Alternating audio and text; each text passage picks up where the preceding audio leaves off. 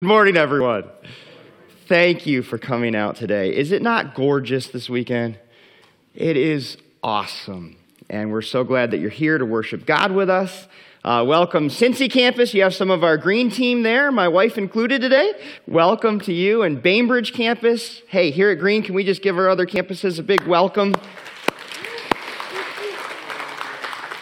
If you're joining us online, due to streaming restrictions, we couldn't show you the clip we just saw. So if you want to pause this and Google Esther breaking protocol and watch that 3-minute clip, you'll be as confused as everyone here.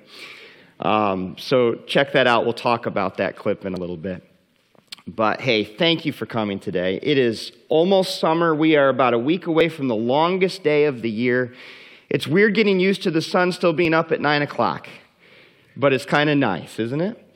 Yesterday, I got to go on a kayak ride with my friend Owen and a couple of our kids. Got to go down the Tyafnioga River, which I don't think I can spell if you had a gun to my head. But it was beautiful out there. I got to see blue heron, a bald eagle, and 4 owls.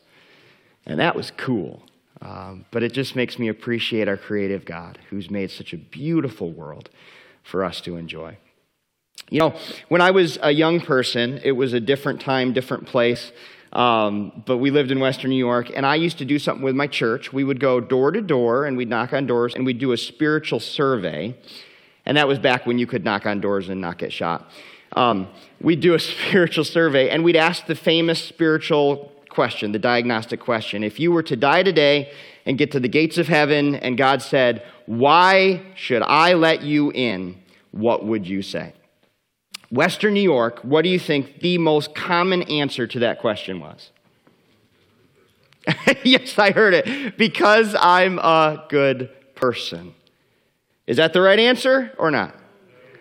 Okay, you're saying it's not the right answer. Is it the answer that's probably most common in our area too? Probably you've at one time or maybe even now would say that. Because in this series we're learning what it really means to die and have the gates of heaven open for us. What does it really mean? What's the right answer to that question? And today, we're going to learn from one of Jesus' closest friends and followers, the guy John, the apostle, the correct answer to that question. And it's not because I'm a good person, but it's also not probably the most famous answer given in churches. And so this is a little bit of a controversial, little bit of an explosive teaching that I want to dive in and study with you today. So if you would join me in the book of 1 John, we're going to be in chapter 3, and we're going to continue where we left off last week. We'll continue in verse 4. And John here kind of continues to contrast true faith with fake faith, or real faith with counterfeit faith. And in verse 4, he's going to do a little bit more of a contrast here about what true faith is supposed to look like. All right, 1 John chapter 3, verse 4. Here's where it begins. He says, "Everyone who sins breaks the law. In fact, sin is lawlessness. But you know that he appeared so that he might," what does he say next? "Take away our sins. In him," that would be in Jesus, "is no sin." Do you believe that he was tempted in every way as we are and yet never once gave into that temptation? Okay, that's what John's affirming. He said, I lived with the guy. I know that he never once gave in to temptation. In him is no sin. No one who lives in him keeps on sinning. No one who continues to sin has either seen him or known him. All right. As I said, little bit of controversial stuff here. So, 2 primary types of fake faith. The one is the obvious one that you and I have heard all the time, and maybe we've said, someday I get to heaven, why am I going to be let in? It's because of my goodness, Because God's going to put all my deeds on a scale, and hopefully my good deeds will outweigh my bad deeds, and the gate will open and I'll get let in. And why do we know that's the wrong answer? Because you can't be good enough. Heaven's entrance isn't about good enough. If you want to get into heaven based on your goodness, what's the standard? Perfection. So would every person who so far is on track with that, please stand at this time? Me neither, okay? So none of us are good enough. None of us are perfect. The Bible says all have sinned. All have fallen short of God's glory. The penalty of our sin is death, eternity in hell. So none of us are good enough to get to heaven. That's pretty clear.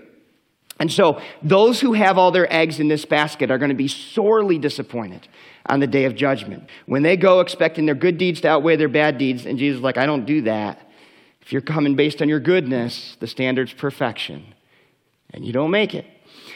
So that's the one that we're pretty familiar with. We've talked about that a lot. But there's another type of counterfeit faith, fake faith, and it's based on something that's a little bit different. It's a little bit more common in church, and it's something that John's addressing here. And it's based on this. Someday, I'm going to get to heaven based on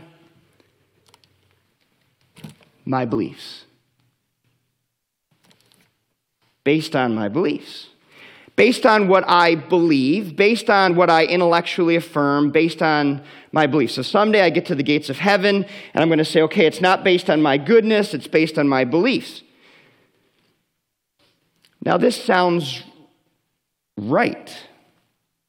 But John here is trying to go deeper and saying it's actually not.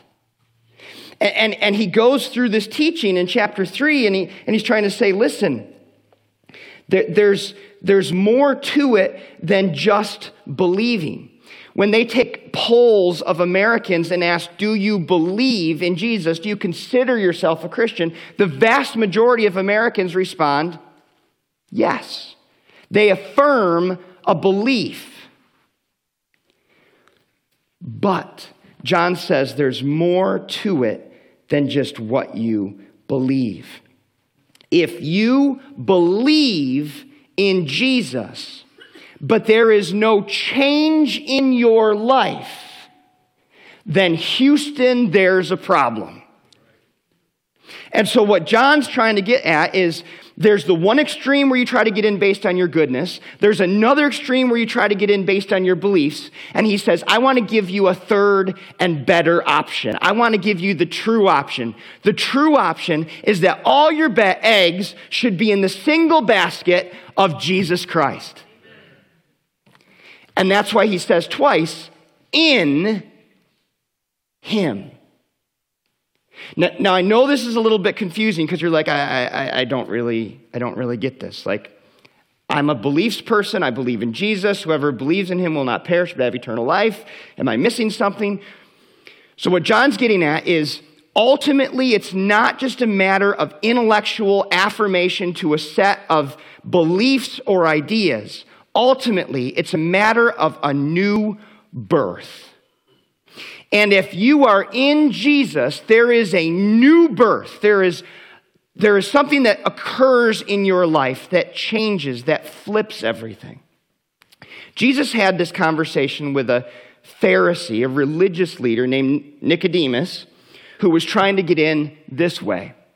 And Nicodemus had that discussion with Jesus, and Jesus just kind of said, Nick, listen, bud, you can't get into heaven without being born again. And poor Nick, the guy who had studied the Word of God extensively his whole life, just scratches his head and says, I don't remember anything about being born again in the Old Testament scriptures. What am I missing? And Jesus says, your first birth was a natural thing, but your second birth is a spiritual thing. And unless you are reborn in me, you cannot see heaven. And so John is teaching the same truth that Jesus taught to Nick, that unless you're in Jesus, unless your hope is in Jesus, there's a systems failure with your faith. Your faith may look good. Faith is popular. But faith on its own, that isn't accompanied by a change or a new birth, is dead.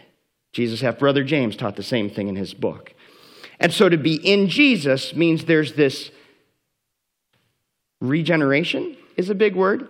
There's this new birth that occurs if you're in Jesus. And then something funny happens when you're in Jesus, because some of you are thinking, okay, Justin, I think you're just kind of doing semantics here, or you're wordsmithing, you're playing with terms.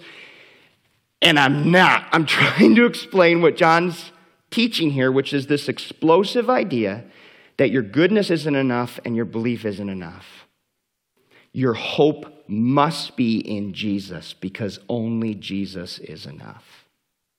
And when your hope is in Jesus, there is this new birth, and the new birth produces a change of life. And some cool things happen when you're reborn. When you're reborn, your life now begins to be marked by freedom from sin.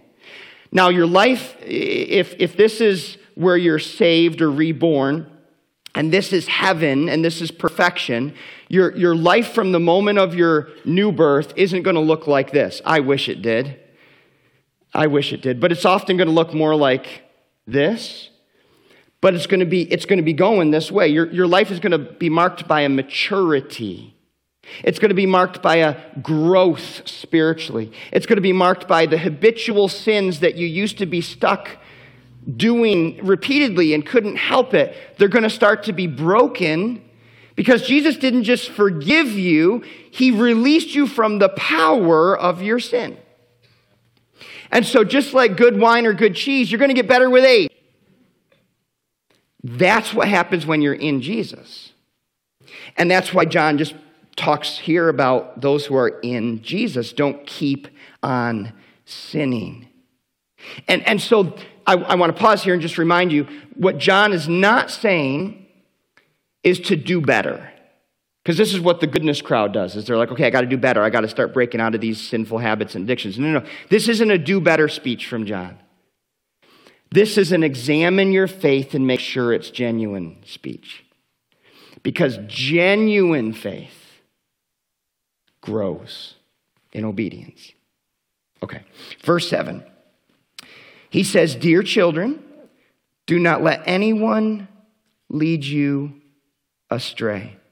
The one who does what is right is righteous, just as he, as Jesus, is righteous. The one who does what is sinful is of the devil, because the devil has been sinning from the beginning. The reason the Son of God, Jesus, appeared was to destroy the devil's work. No one who is," what's the next term he says? You notice that term, born of God. There's a new birth. No one who is born of God will continue to sin, because God's seed remains in them. They cannot go on sinning, because they have been born of God. This is how we know who the children of God are and who the children of the devil are. This is how we know. We don't have to guess. This is how we know. Anyone who does not do what is right is not God's child, nor is anyone who does not love their brother or sister. So John is being really firm here. He's saying, don't be fooled by fake Jesus followers. They're plentiful. They're all around in the first century. And can I say in the 21st century, they're plentiful and they're all around. Don't be fooled by fake followers of Jesus. Bad behavior reveals bad faith.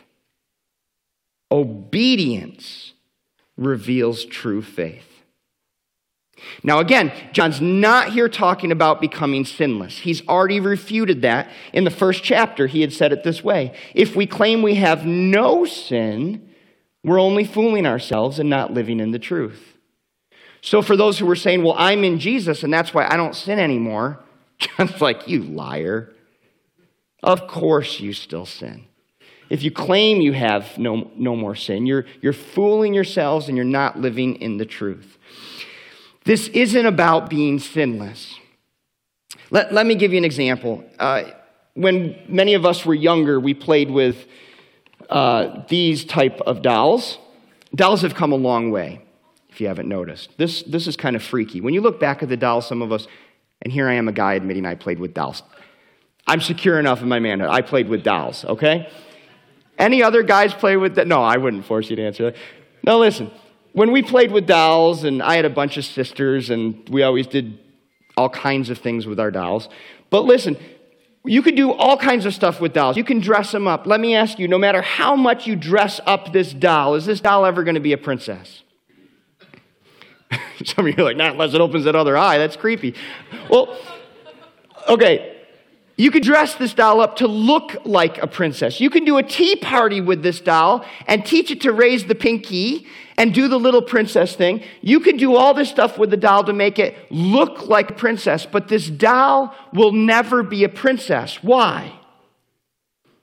Because the doll's not born a princess. It's born a doll. It wasn't ever born. It was made. The doll has no capacity to be a princess. It's incapable. You leave that doll alone and it will never do one princess-like thing in its life. It's incapable of being a princess.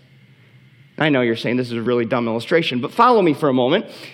Someone who's not been born in Jesus is incapable of acting like a true Jesus follower. They can try hard to be good enough. But until they've been reborn, they don't have the power of Jesus in them to live like a Jesus follower.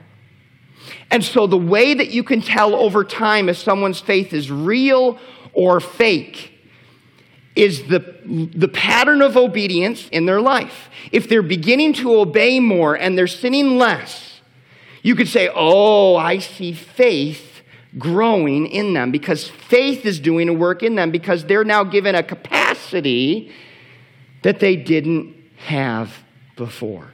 And this is what's so frustrating about those who are stuck over here in their beliefs. Their beliefs are what's going to get them to heaven, and their ideas and their opinions and their philosophies and their understanding of Scripture. And there's never a change that occurs inside of them. And without that change, there's never a new capacity to obey Jesus differently or better.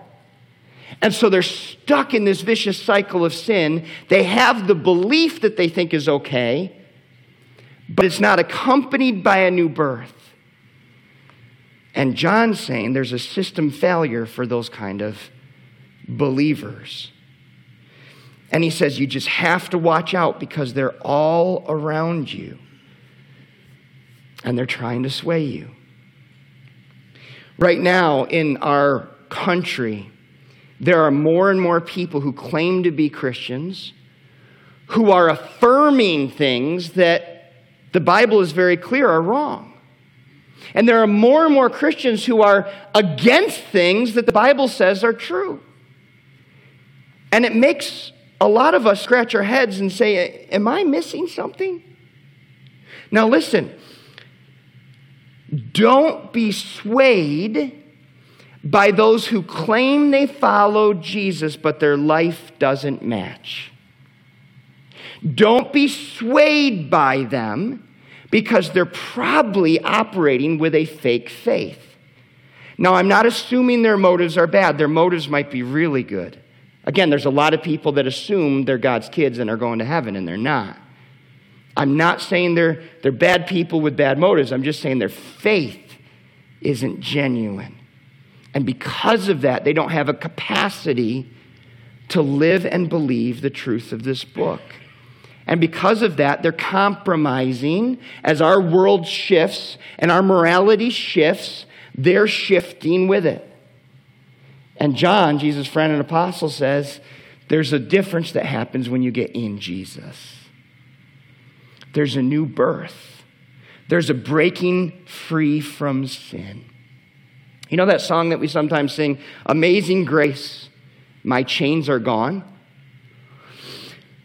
So often, when we talk about being saved by Jesus, we have this concept that our sin, the chains of our sin have broken, meaning someday Jesus pays the penalty for my sin, and I don't have to. So I don't have to carry around the baggage of my sin. That's true. But there's a second part to being in Jesus that John's trying to talk about here, where it's not just like the penalty of your sins have been broken away. When you get in Jesus, the power of your sins get broken. Hence the chains are gone thing. It's not just like I don't drag the baggage of my sin. I no longer drag the power of my sin with me. Literally, when I get in Jesus, the habits and the attitudes that used to tie me and chain me and rule my life no longer have power over me. Now, that doesn't mean I suddenly just am free from all that stuff. It means that its power over me is now free. And now I have the ability and the capacity to walk in newness of life. I have the ability and capacity to obey Jesus in areas where I couldn't ever obey Jesus before, because I was a prisoner to my sin. Often in Christianity, people try to have symbols to identify themselves as Christians. And this isn't a new thing. I mean, now, you know, there's bumper stickers, there's necklaces and jewelry and all kinds of things with the cross symbol to identify you as a believer in Jesus. In the early church, they didn't actually use the cross symbol. Does anyone know what symbol they used? Yeah, it was the fish symbol. And so even in ancient Israel, and I've been to some sites where they show this, they've done archaeology and they've dug away underground for thousands of years. And back in the early church, they find the fish symbol was the symbol that they would have at church buildings. They would have at houses of some Christians, some Jesus followers.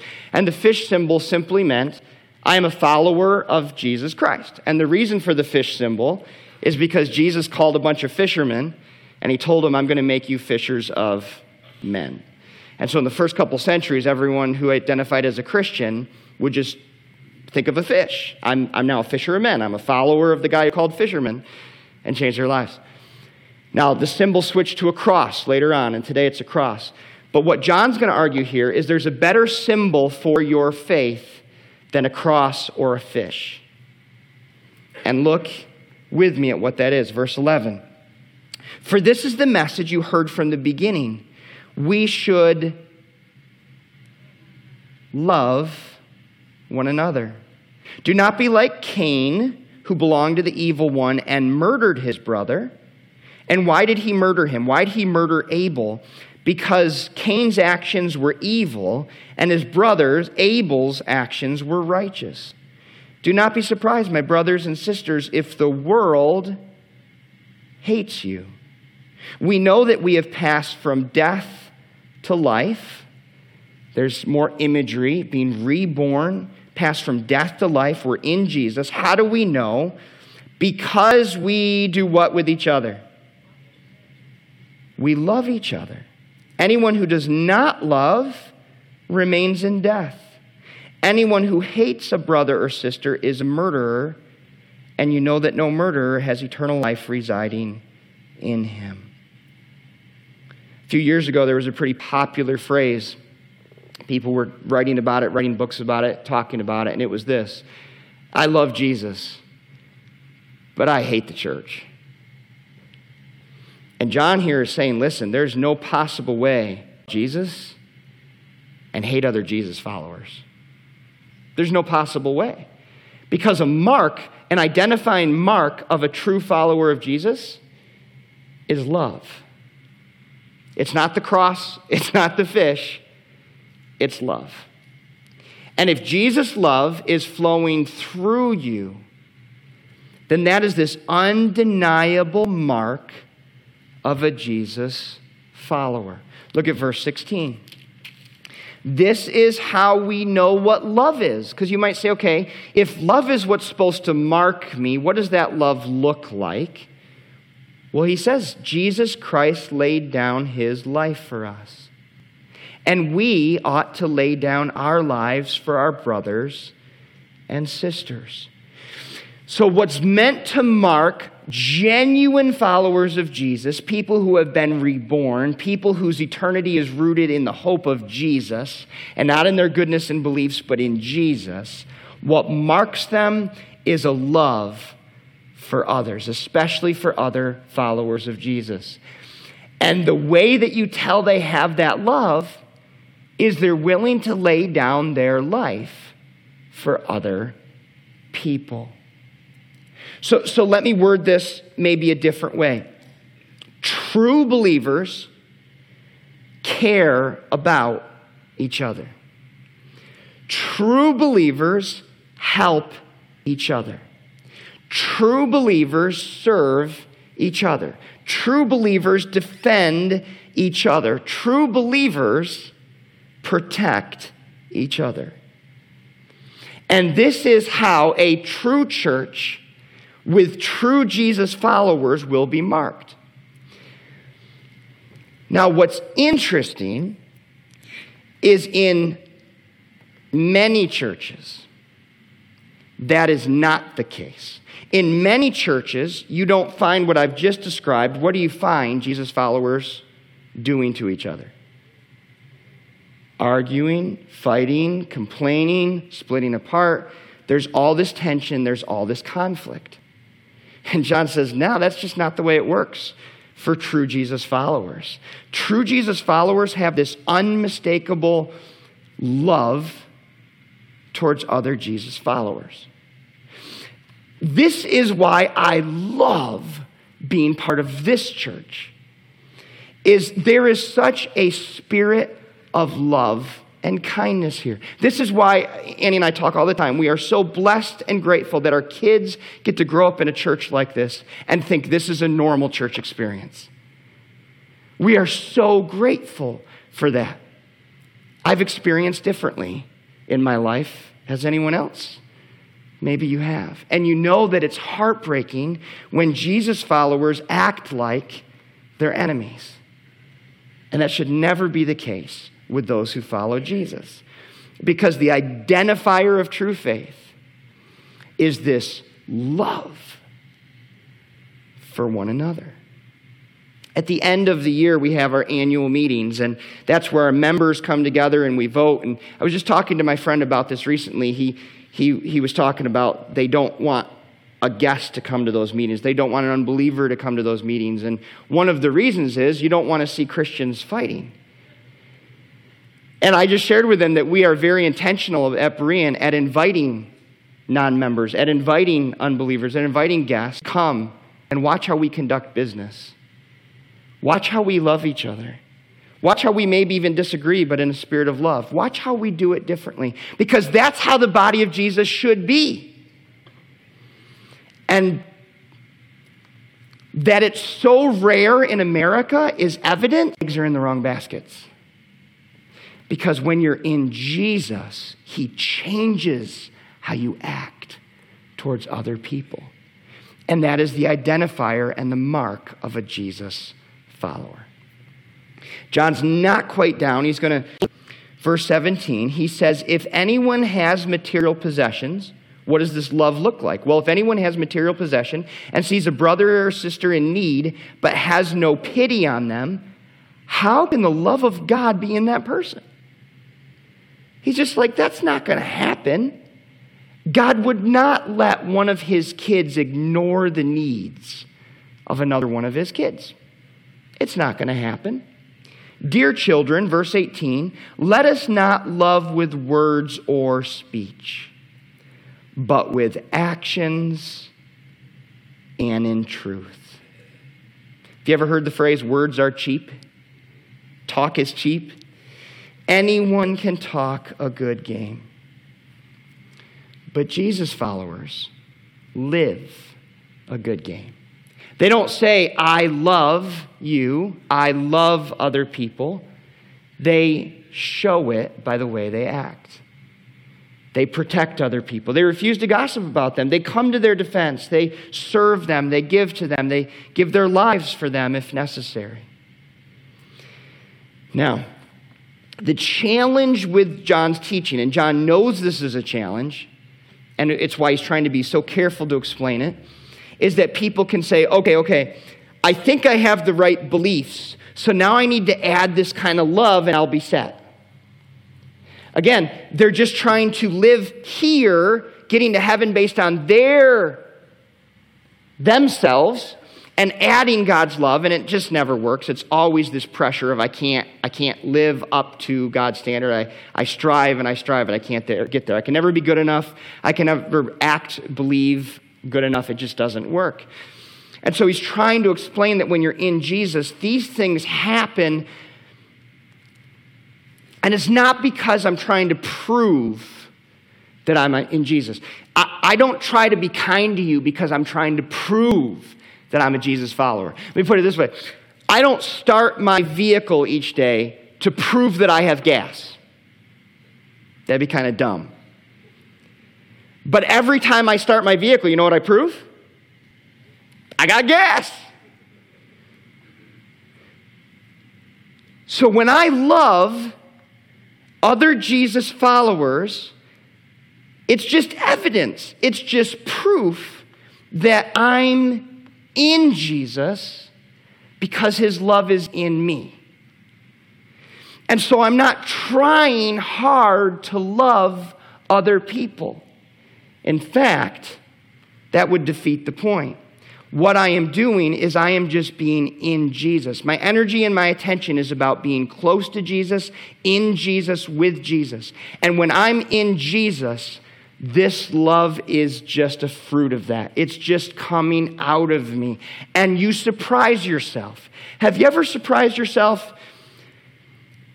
Now listen, there's times where we surprise ourselves where maybe we hit our finger with a hammer and something comes out. Like, oh, didn't know that was in there.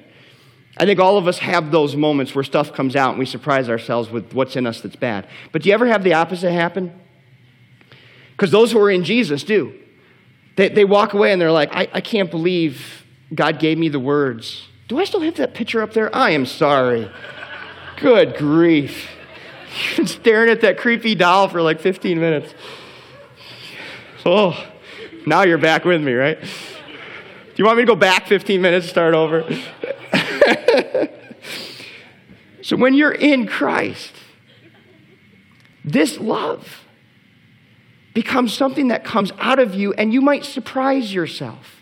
Someone's angry at you, and normally your instinct is stand your ground, clench your fists, and let's go. Or your instinct is talk to the hand, and you walk away. But all of a sudden, you walk away from that conversation, you're like, that person was being a jerk, and I somehow was being kind to them. That wasn't me. I know me. That was not me. Oh, that was Jesus. Thanks, Jesus. That was you in me. Right? Your kids are being obnoxious to you, and you're like, ah! And yet somehow you have the ability to show them patience. Like, where'd that come from? Jesus. You catch your spouse having lied to you, and your natural self is to just get defensive and feel insecure, and instead you forgive them. Where'd that come from? Jesus. So I'm giving you these examples, so if these things are happening in your life, they're evidence, they're proof, they're fruit that you're in Jesus and he's in you. And if none of those examples applied, Houston, there may be a problem. If good stuff isn't coming out of you unexpectedly, it may be because you're relying on your own goodness or your own beliefs rather than living in Jesus, rather than being in Jesus, rather than being reborn. John's not quite finished. Look at verse 19. This is how we know that we belong to the truth, and how we set our hearts, this is where it gets fun, where we set our hearts at rest in his presence. If our hearts condemn us, so this morning maybe your hearts are saying, I'm not sure.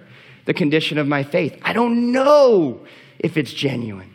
If our hearts condemn us, we know that God is greater than our hearts, and he knows everything. Dear friends, if our hearts do not condemn us, you're sitting here this morning, you're saying, no, you know what? It's pretty obvious Jesus is in my life. It's pretty obvious I'm in Jesus. I'm not perfect, but I've seen a change in my life since I've surrendered. I've seen a change in my life since I came to Christ, and it's unmistakable. The people around me have seen that change. They've asked me about it, and I didn't really know how to answer them. Now I do. It's Jesus. Verse 22, and well, the end of verse 21, we have confidence before God and receive from him everything we ask because we keep his commands and do what pleases him. Wow. There is this new relationship that I have before God when I get in his Son and am reborn by him. And I can approach his throne with confidence and receive what I ask.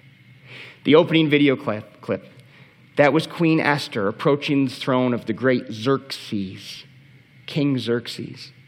The law of the land, when it came to approaching a king, is that no one approaches the throne uninvited. If you approach the king's throne uninvited, you have the privilege of having your head separated from your shoulders. It is a one-way ticket to instant execution. You do not approach the king's throne without the king's permission. You do not approach the king's throne uninvited. But Esther had just found out about a plot to exterminate the Jewish people in this vicious genocide. Unbeknownst to the king and those in the inner circle, the queen was Jewish. No one knew it. She would have probably survived the extermination. But her heart breaks for her people, and she knows the only way to stop this is to get the king's attention, which means putting her life on the line. And so that 3-minute walk up the aisle, up the stairs to the king that day was this walk of faith that either the king died my life or I die today. Now, the only exception to come into the king's presence uninvited and live is if the king took his scepter, which was the power of his authority, symbol of his power, symbol of his authority, and if he held it out to the person coming to his throne. If he held it out, the guards would stay the execution. That was this act of mercy, and the person could have confidence to approach his throne. And Queen Esther walks up to King Xerxes, the throne of the mightiest man in the land. And the king takes his scepter, and Scripture says he looked at Esther, and he was pleased with her. He held out his scepter, and he said, ask whatever you wish, and it will be given to you, up to half my kingdom. My friends, it's the same imagery that John is here using. Saying when you are in Jesus, you now have 24/7 access to the throne of God. And every time you approach the throne of God in Jesus, the scepter of his mercy is held out to you. And you can ask for what you wish. And you can come to him not in fear, but in confidence. As I was studying chapter 3 and studying kind of where he goes with this, it was just this amazing moment of, this is an Esther Xerxes moment. This is totally an Esther Xerxes moment. I think this is what John must have been thinking as he worded it this way. This is how we know we belong to the truth and how we set our hearts at rest in his presence. When you're in the king's presence, you're always vigilant because at any moment, the king can lift his scepter and the execution can go forward. But in God's presence, my friend, the scepter's never withdrawn for those who are in Jesus. And you live at rest in the presence of the king. And that is the difference between putting your eggs in this basket. You're never at rest. You're always making sure your good deeds outweigh your bad deeds. You're never at rest. And that's the difference for those who put their future and their hope in their beliefs, is you're always striving and working towards, am I believing the right things? And they're always working towards gaining greater intellectual understanding of truth. Nothing wrong by itself, but their hope in the future is based on them. And for those who are in Jesus, there is a rest in the presence of God. There is a confidence when you come before God and ask. And there is a new love that marks your life. Don't for a moment think that John is telling us this so that we try harder and try to sin less. This is a gut check, faith check teaching, saying, are you in Jesus? And if you are in Jesus, here's what's going to mark your life. And maybe for you, there's no doubt, there's no question that you're in Jesus. But now you begin to think about some people you love, some people you care about. And you begin to wonder, ooh, I haven't seen a change. I haven't seen a rest. I haven't seen a confidence, and I don't see a love. We should be praying with all our hearts that they have an eye-opening rebirth and get in Jesus. Because, my friends, your goodness and your beliefs can't change you, but Jesus can. And he will change anyone who comes to him by faith. And you put your faith in Jesus, and you will be unashamed at the final judgment. You put your faith in Jesus, and you won't even find a closed gate at heaven. What do you do if you get to the gates of heaven? And someone says, why should I let you in? The beautiful part is, you get to the gates of heaven, that gate's going to be open already. Because Jesus gave you access to the throne of God. He held out his scepter of mercy. He said, come, child, ask whatever you wish in confidence. Would you bow with me this morning?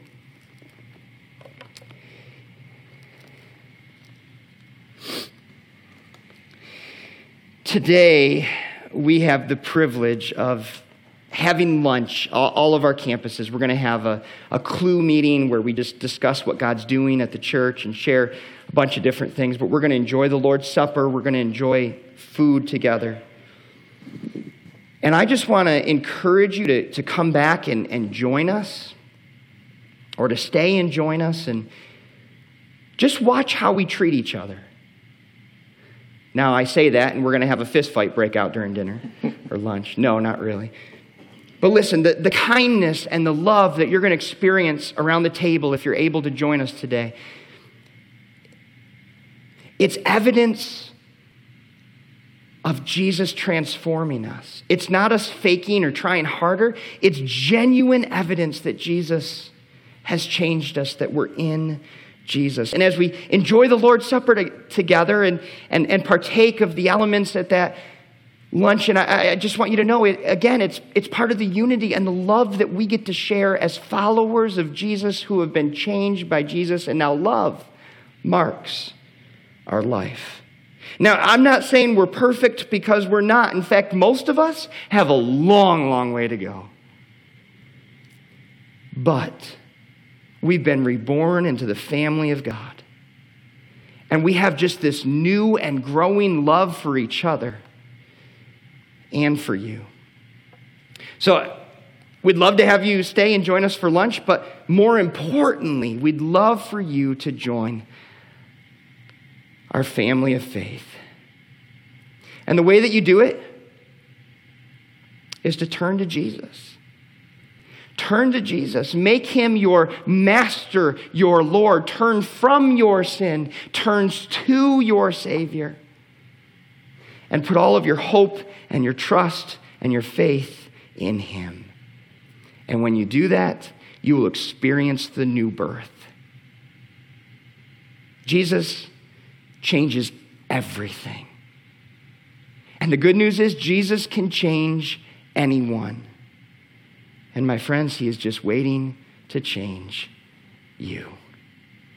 Father, thank you for the teaching that your servant John left for us.